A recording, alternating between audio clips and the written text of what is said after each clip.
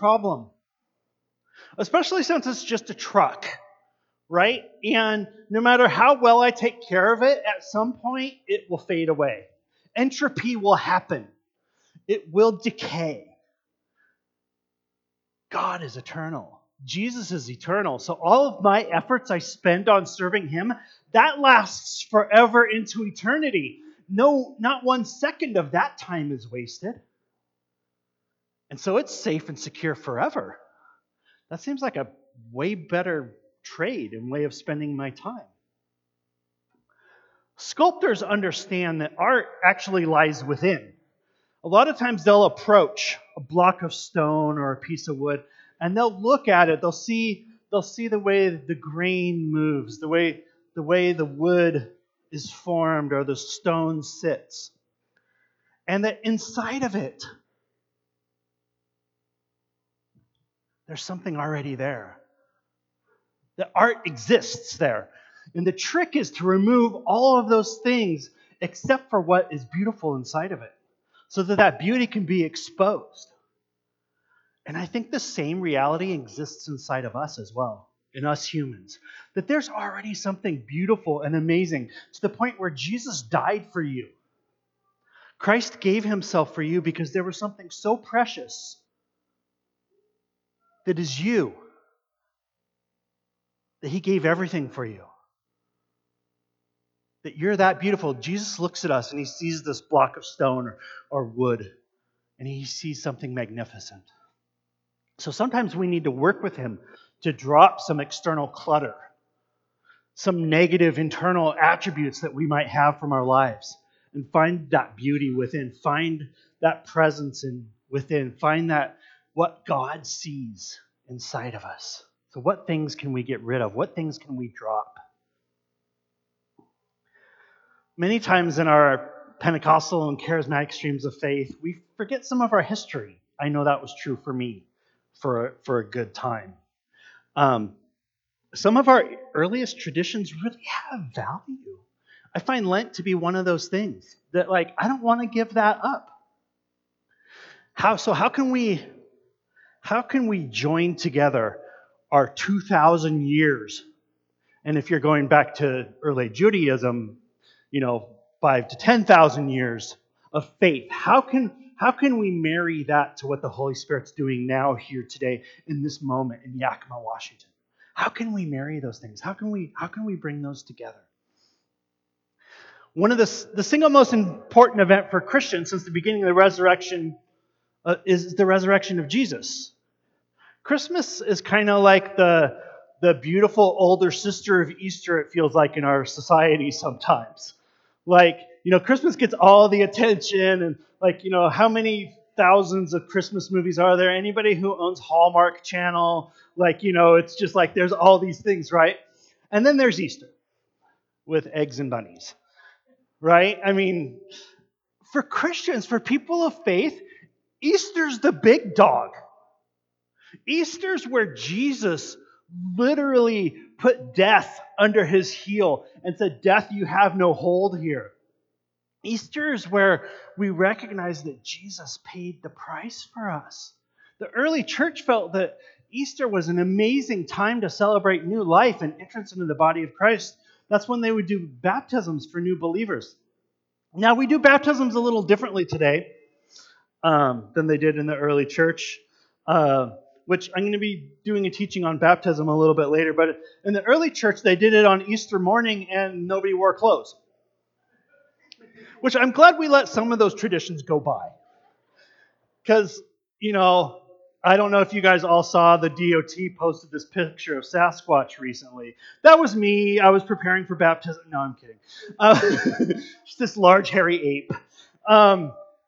But that's how they used to do baptism. So, not all faith traditions are things that we need to carry forward to today, right? Some things we can let go by the wayside, like doing baptisms unclothed. The 40 days leading to Easter, not including Sundays, which we're talking about now, which is Lent, were used as a time of preparation. They were based on Jesus' 40 days in the wilderness before his public ministry actually began. This is the period we know as Lent. Lent comes to and end with the weight of our sins in focus as we remember the passion of Jesus, the final hours of his life and his death upon the cross, in eager expectation of Resurrection Day. I don't know if you guys have ever heard that famous sermon. It's Friday, but Sunday's coming. It's Friday. The disciples are scattered. Death is on the doorstep.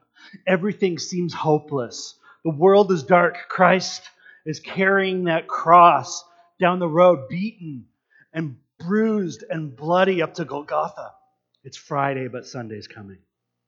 It's this beautiful, beautiful sermon. If you've never heard it before, go listen to it. Do yourself a favor and listen to it. It's incredible. The Holy Spirit is also part of the Lenten story. Jesus' time in the desert was marked by the work of the Spirit from beginning to end. It says that Jesus entered the desert full of the Holy Spirit and returned in the power of the Spirit. The Holy Spirit is bookends to the beginning and the end of Christ's time in the desert.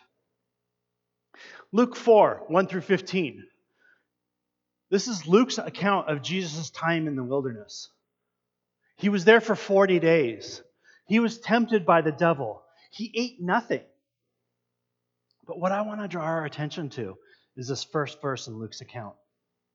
It says, Jesus, full of the Holy Spirit, left the Jordan and was led by the Spirit into the wilderness. I want to read that one more time. Jesus, full of the Holy Spirit, left the Jordan and was led by the Spirit into the wilderness.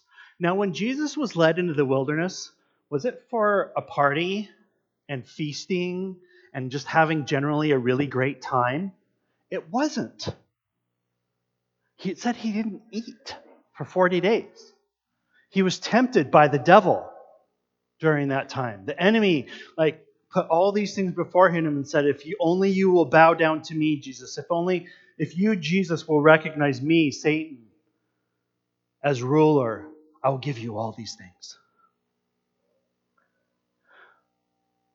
The Holy Spirit led him there, it says. I got hung up on that a little bit. So the Holy Spirit led him into a battle. The Holy Spirit led him into this time of reflection and checking out his own soul and seeing where he was at and was he going to have the kingdom of God as priority. Continuing on. Luke seems to be drawing our attention to the Holy Spirit. In this one sentence, he references the Spirit twice. And often when we study Scripture, there's this thing with repetition. Whenever you're reading Scripture and you see things repeated, that means it's emphasis. That's like exclamation marks and like clapping hand emojis and hearts and this is super important in Scripture. If something's being repeated, it's pay attention to this. Luke is drawing our attention to the Holy Spirit, that he was with Jesus in this process. Just as Jesus began his journey into the wilderness full of the Spirit, we need to begin Lent in the same way. A lot of Christians, particularly my friends across the street, who, God bless them, this week, the priests are going to have a busy couple weeks, let me tell you. They've got lots of things that they do as they observe Lent and as they go into Easter. They do this thing called the imposition of the ashes. If you guys have ever seen anybody with this black cross on their forehead, that's what this is. What they do is they take ashes from the burnt palm branches from the previous year, from Palm Sunday, when they recognized Jesus going into the city. He rode on the colt, right? He came into the city. He was recognized as king. They put palm fronds on the ground underneath him as he came in. So they recognize this. They take those burnt palm branches from Palm Sunday and they mix them with oil to make that sign of the cross. And so it's like this recognition and continuation of what happened before and what was coming next. I like the idea that it gives them an opportunity to anoint people with oil. which was a sign of the Holy Spirit in Scripture. God would pour oil on people. If you remember the story of King David, when he went to become king, the prophet took this giant pitcher of oil and literally doused him in oil, covered him from head to toe in oil. And that was a sign of the favor of God. That was a sign of the Spirit of God coming on him. And that's kind of what this oil represents. There's a traditional saying when they do this mark: from dust you've come, to dust you shall return. Repent and believe in the gospel of the Lord Jesus Christ. I tweaked this a little bit, and so I want you guys to say this with me. This isn't something we do a whole lot here at Vineyard, but we're going to do a little bit of a group statement of faith this morning. Part of this is from I was at Mass last week, and interspersed all throughout Mass, you do this call and response, you do these group statements of faith, and I thought that this statement of faith was really beautiful. So I'm going to read it through once myself, and then I'd like for you guys to read it with me. From dust I come, to dust I shall return. I repent and believe in the gospel of the Lord Jesus Christ. It's just a really simple statement. I think it's really beautiful. So I'd like for you guys to say this with me. From dust I come, to dust I shall return. I repent and believe in the gospel of the Lord Jesus Christ. Isn't that beautiful? Just a simple little statement, but so full of theology. All of us will perish. None of us are getting out of this alive. Not one of us. We came from dust, we return to dust. So we should recognize Jesus Christ and what he did for us and believe in the gospel, meaning good news. The good news of Jesus. Because it is good news. The fact that I came to dust and returned to dust will not matter. It's okay. Because I know Jesus. So it's okay. Because I'm eternal now. I know Christ. I'm going to be with God. I don't have to fear death. I love that statement in the Old King James. Oh, death, where is thy sting? There is no sting in death. Death doesn't hurt. Because I know I'm going to be with God and all those who have gone before me. And we're going to party. And it will be amazing. And I'm stoked about it. I can't wait. I'm just going to say this Lord, all my other friends and family who've gone before, don't take offense at this. But my great-grandma, I loved my great-grandma so much. Her name was Matilda Geisey. And I loved my great-grandma so much. When she died, I ugly cried, and it hurt, and it was painful. I loved her. I cannot wait to roll into heaven and see my great-grandma. Her friends all called her Tilly, which that name is as cute as she was. She was just this tiny little German Jewish lady and just adorable, and I loved her. So I can't wait to see Tilly again. She rocked. She was awesome. And so I don't have to fear. I don't have to have fear. I'd like to invite you to begin your journey into Lent this morning with the oil of the Holy Spirit. It doesn't take these ashes and oil. We don't have to do it this physical thing. We can, and it's good. And sometimes doing things in the physical, will make a spiritual connection for us. And so if you want to roll into one of our Catholic brothers and sisters on Wednesday, they will let you. And if you want to get the ashes and oil on your forehead, they'll do it for you. They'll hook you up on Wednesday if you want to show up. However, because of what Christ did on the cross, and the fact that he said that I will send one to you, who is the Holy Spirit, who will be your companion, who will always be with you, who will walk alongside you, we can simply close our eyes and say, "Come, Holy Spirit."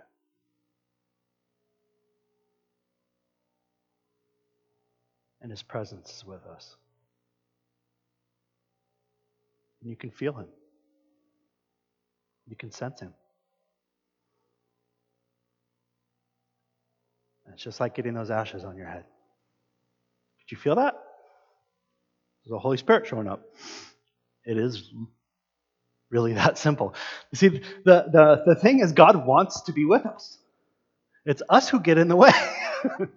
God wants to be with us. He desires our presence, which is just crazy to me. I mean, that the creator of the universe, the being who literally spoke everything into being wants to hang out with me is a miracle and is amazing to me. Jesus was led into the desert. Can anybody here relate? Like, Lord, I feel like you're leading me into a desert. Sometimes when we're filled with the Spirit and seeking every day to walk in the Spirit, we pray in the Spirit, we sing in the Spirit, and yet sometimes the Spirit leads us into the wilderness. There's a reason for this. Sometimes the very best place for God to form us and change us and make us new and kind of show us really like who we are and what we're about is in the wilderness. Sometimes I can speak for myself. I'm boneheaded. I'm really thick-headed. And I keep myself busy enough that I ignore that sweet, quiet voice of God.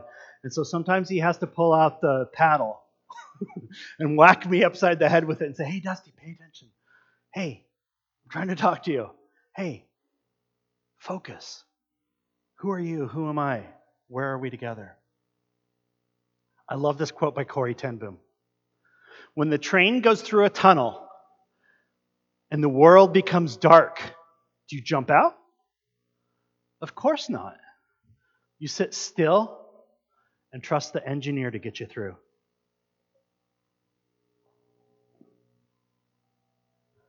Those of you who don't know, Corrie ten Boom was a prisoner of war in a Nazi concentration camp. She wrote that. She knew a little something about darkness. She knew a little something about trusting Jesus. You don't jump out. You don't give up. You don't bail on Jesus just because stuff is ugly and dark.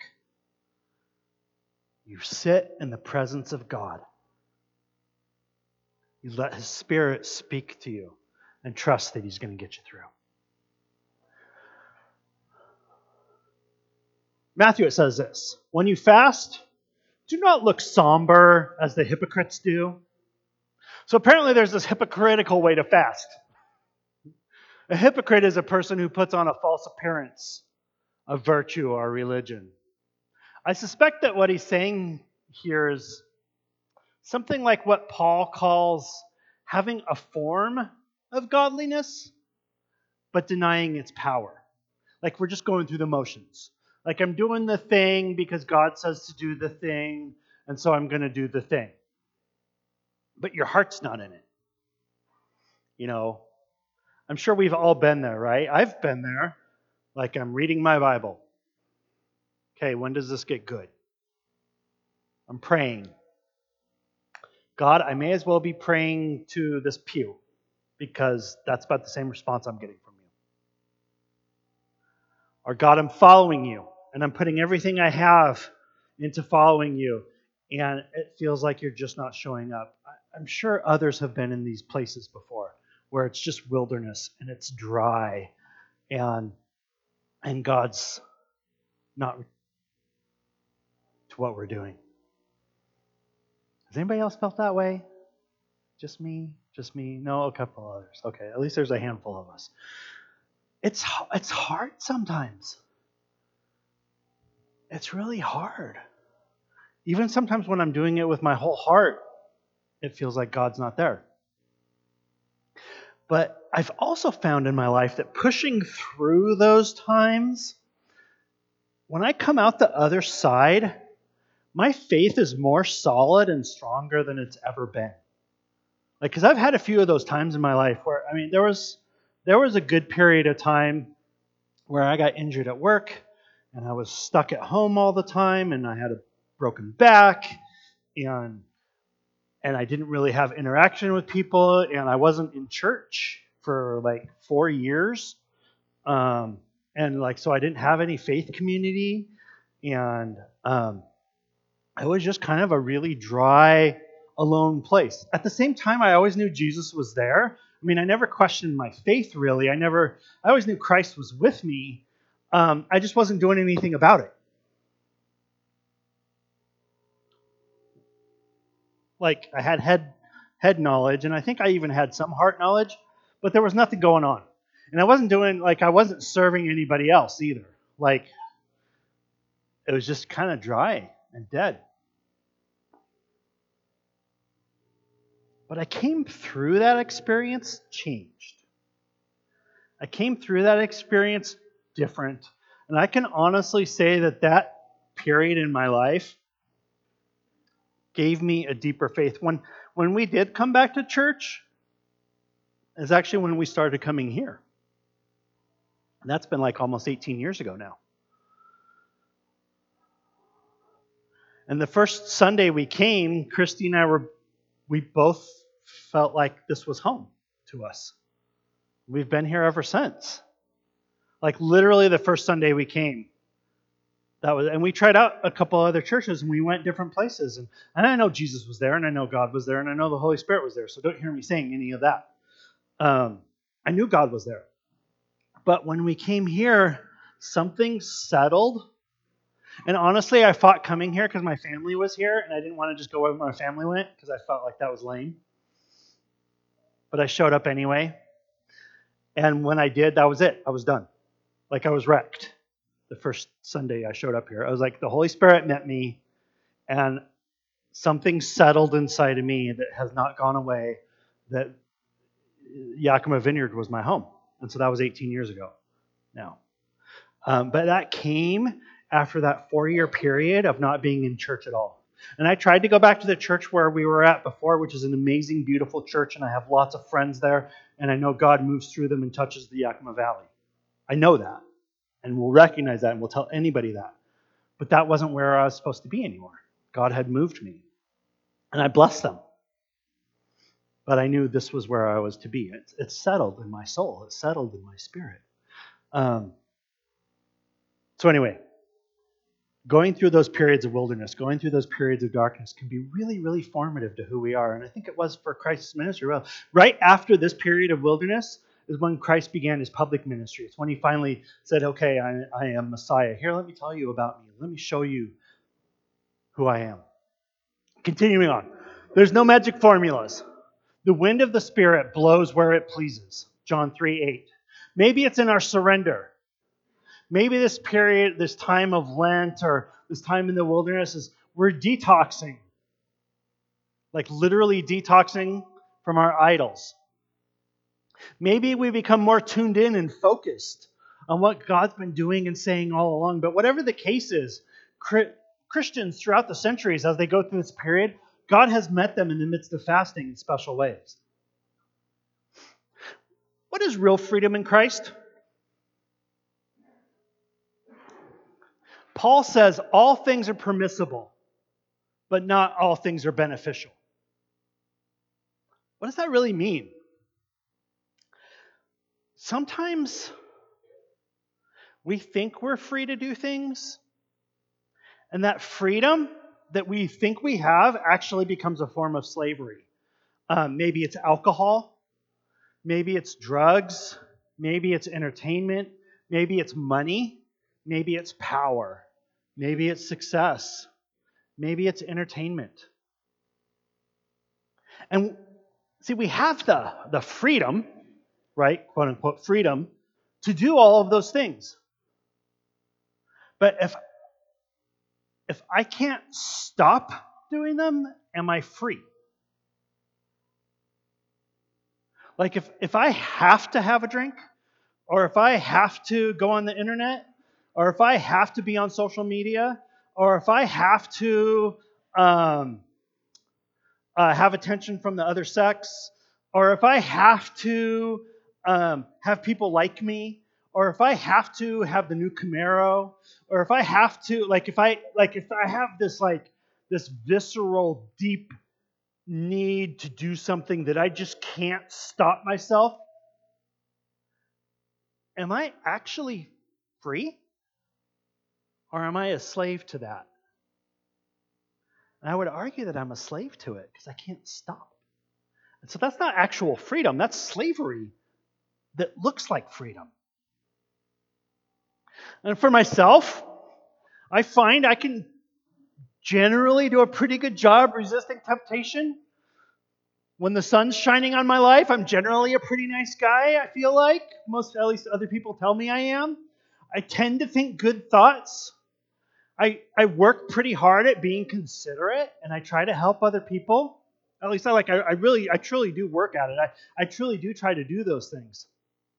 But I know that when I'm overworked, tired, my wife or Cormac can tell you that I need regular sleep. Like they will vouch for me all day that if I'm not sleepy, I am a not fun person to be around. I'm a mean dog. If I'm stressed, or maybe even just a little stopped up on one side of my nose, not feeling real great, having a cold, I find that it's an opportune time for those demonic whispers in my ear to start working on me. And it's the time when we most need to be on guard. When you're feeling the weakest is when you need to be the most aware.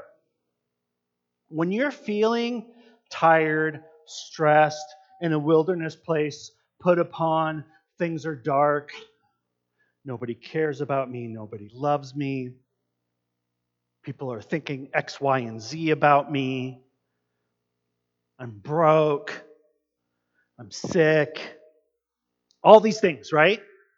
Those are the times when we have to be the most on guard, because those are the times when the enemy knows we're weak, and he waits.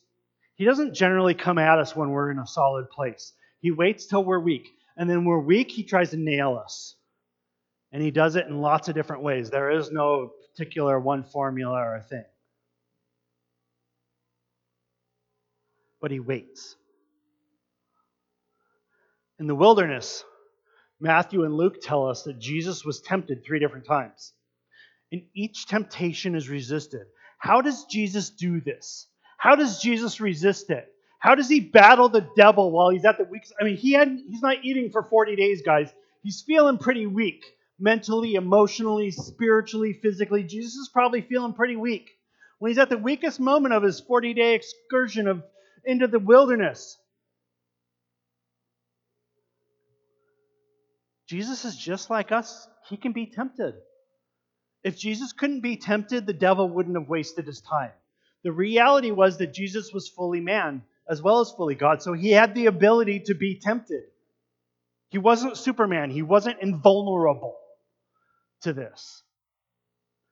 The devil doesn't tend to waste his time.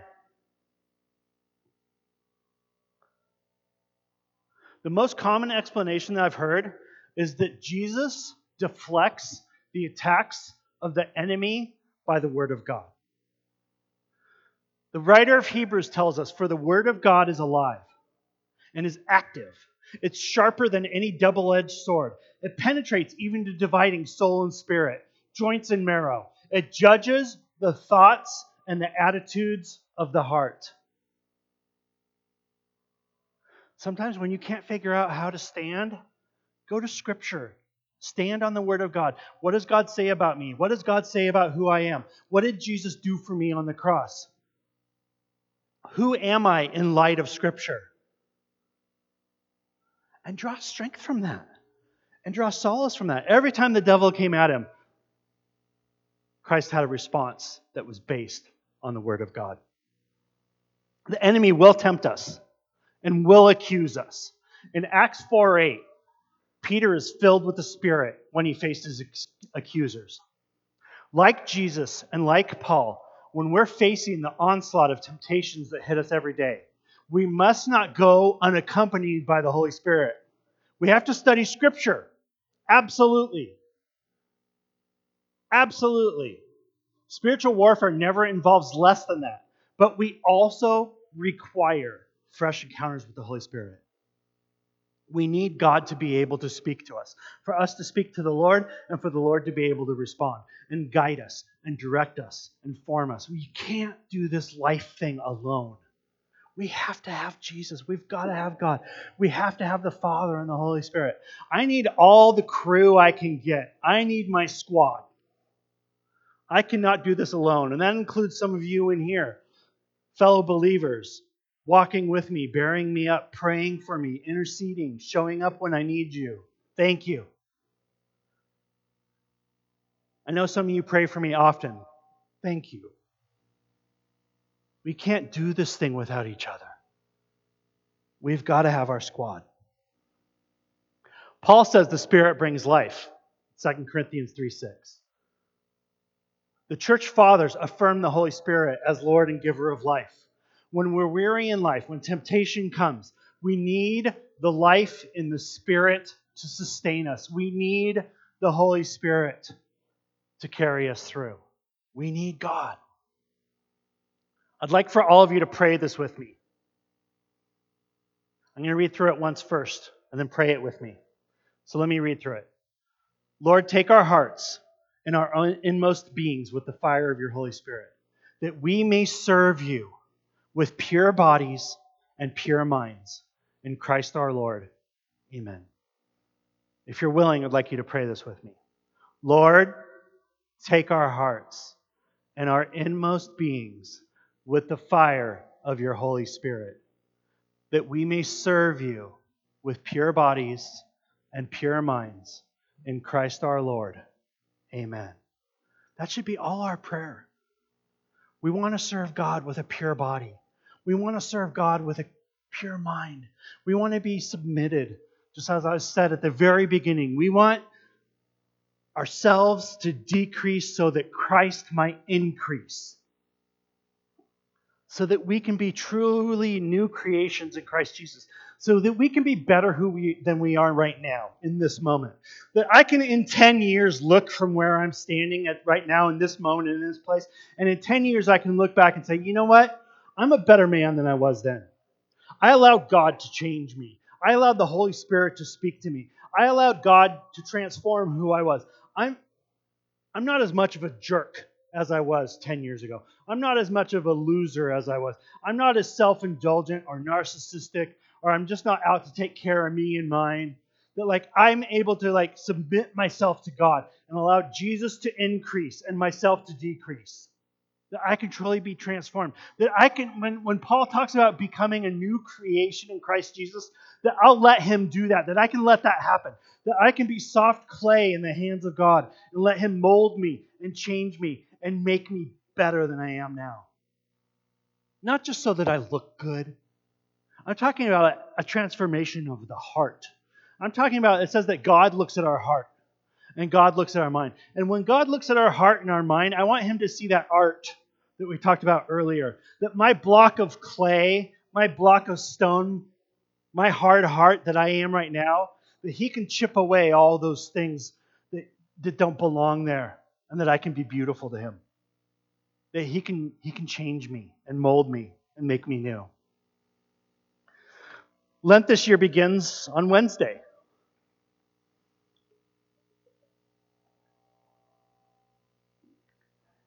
And it will end April 9th.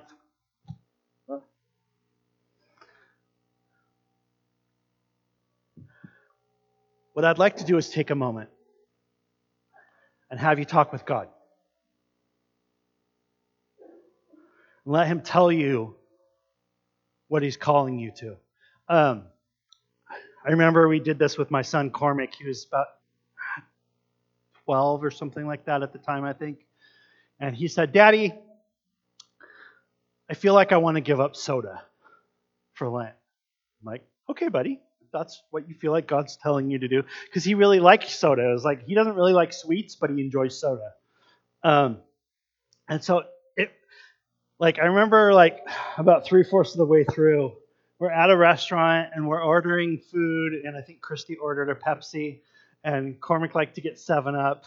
And he's like, I'll have a... And he stopped himself.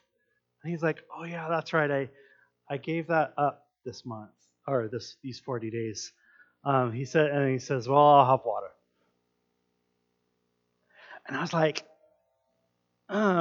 yeah, that. It wasn't just that he was being self-disciplined. It wasn't that. It's not about just beating our flesh or subjugating our flesh. It's not just that. It was, I'm doing this for Christ. I'm doing this to know Jesus better. I'm doing this so that I will remember who God is and who I am. And so we're going to take a moment. I'm going to ask us to just have a moment of quiet. And I'd like for you to dialogue with God. Maybe God's asking you to give up, traditionally people give up meat. And you don't eat meat for 40 days except for fish on Fridays. At least when I grew up, that's... Kimmy and I always really loved, like, when it was Lent time, because it meant we got to go to Skipper's with my grandma and grandpa. And Skipper's on Friday with grandma and grandpa was amazing because I could have all the fish I want, and I love fish. And so it was really cool because with my family, we didn't really grow up observing Lent, and so we weren't like doing all the other stuff, but we got like really good fish and fries every Friday, so it was kind of awesome. But traditionally, Lent, you give up meat and then you get fish on Fridays. I would posit, as Spirit-filled believers, that we could have a dialogue with God and allow the Holy Spirit to speak to us. Maybe you're supposed to give up Facebook for 40 days. Maybe you're supposed to give up alcohol for 40 days. Maybe you're supposed to give up negativity for 40 days. Like, I will not complain about anything for 40 days. I'm going to give that to God. That one might be harder, right? That might be harder than giving up meat. I mean, I like bacon, but I like to complain too. Right? So maybe God's asking you to give up negativity. Maybe God's asking you to give up coffee. I don't know. I'm not going to tell you. There's no one right way. But what we're going to do is we're going to be quiet for a minute. I know, the coffee thing would kill me too. Serious, legit. But I could do it. I mean, I gave up meat for 40 days once. I did the thing. The traditional, like, Lent thing. And that was tough. Let me tell you that, like, vegetarian meatballs and other stuff it's not even in the wheelhouse. Now, I tried the Impossible Burger at Burger King. That was pretty good, but I think it was mostly because they fried the Impossible Burger on the same grill with the meat, and it picked up some of the good, like, beef grease. I think that's why it tasted so good. Yeah, which isn't probably, very legit, but there it was. It was hard. I'm a meat eater. Anybody who knows me knows, like, if there's meat, it's not a meal. Like, if there's no meat, there's no meal. It's a snack. If there's no meat. But you can do it. And if you're doing it unto God, if you're doing it because God has called you to do it, you can do it. And every time you go to engage with that thing you love, every time you go to engage with that thing that you're maybe a little dependent on, every time you go to engage with that thing that you really think you can't live without, you will think about why you're not having it, and it will bring to mind God. And it will bring to mind your relationship with Jesus.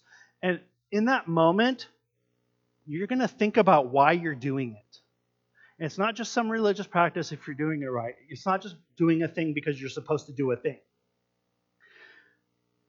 The Holy Spirit will engage with you in that moment that you're abstaining or staying away from that thing that you're having that craving to do. And God's going to, I'm telling you right now, in a prophetic sense, God will meet you there. God will meet you in that place of that thing that you're giving up for this time. And He's going to stop you in that moment. And you're going to find God there. And the Holy Spirit will engage with you. And it's going to be different than normal. I'm telling you this now. It will happen. It's happened to me every time I've observed Lent. That God meets me in those places where I think I need something. And He's like, no, what you really need, the cool thing with the observation of Lent is you find out what you really need is a relationship with Jesus. What you really need is the living God. What you really need is the Holy Spirit moving and active in your life. That's what you really need. That's what really fills your soul. That's what will really sustain you. So let's engage with God. Holy Spirit, come.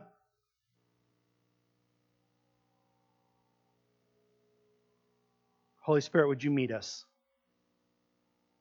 Lord, I ask each and every person here, anyone listening online, Lord God,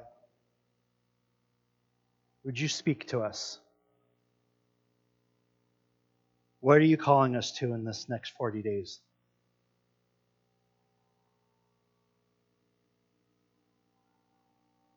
We wait on you, God.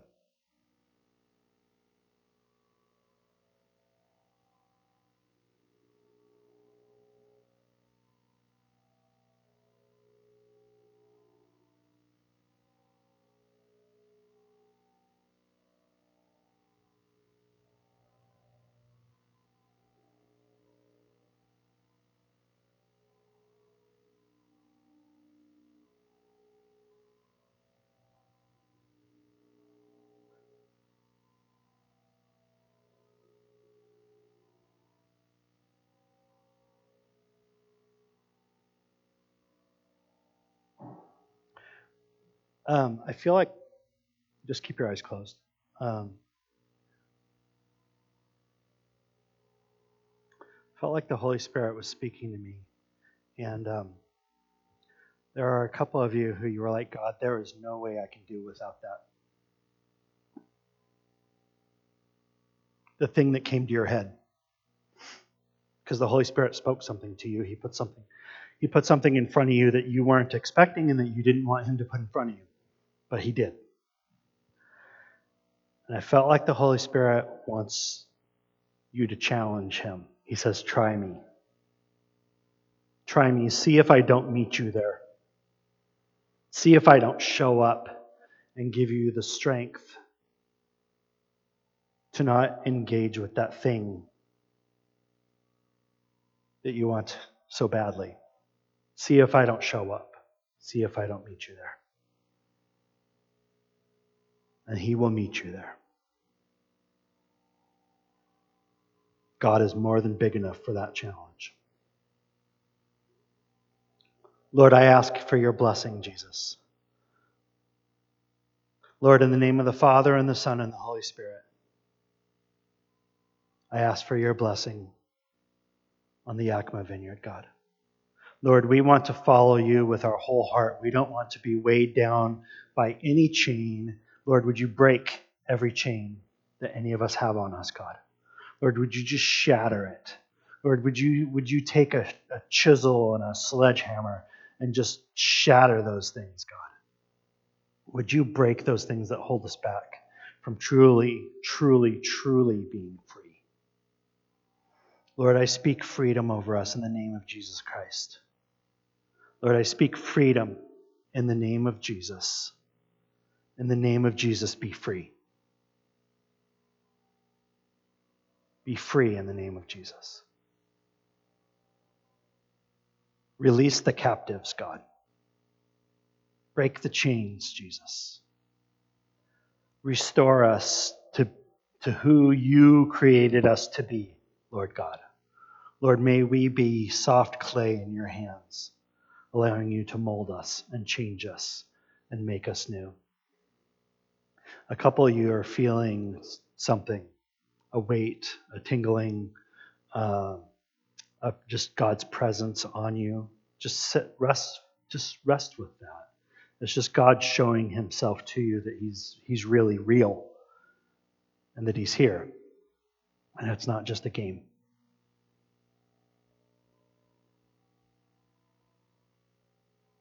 Make yourself known, Lord. Lord, make yourself known for the purpose of advancing your kingdom, Jesus. Lord, we only want to do what it is we see the Father doing. Nothing else. Just what the Father is doing. So lead us, Lord. Guide us and direct us, Jesus. Bless your people, Lord. Holy Spirit, walk with us through this next 40 days. As we remember what you did in the wilderness. And that you did that for our sake. We thank you for that, Jesus. Thank you, Lord. Amen. I hope you guys all heard from God this morning. I hope the Lord spoke to you. I definitely sensed his presence today with us. So I hope the Lord spoke to you this morning. We'll be going back into the Gospel of John next week. So I look forward to seeing everybody. And have a great Sunday. Thank you guys all for coming, even though we have a little, this isn't like the adversity Christ encountered, right? But it's coolish. Ish. Not cold. Although it's kind of nice because my water never really got like warm. So I have a nice cool drink just having it sit out. So that's kind of nice, Sunny side. Silver lining. Bless you guys. Thank you.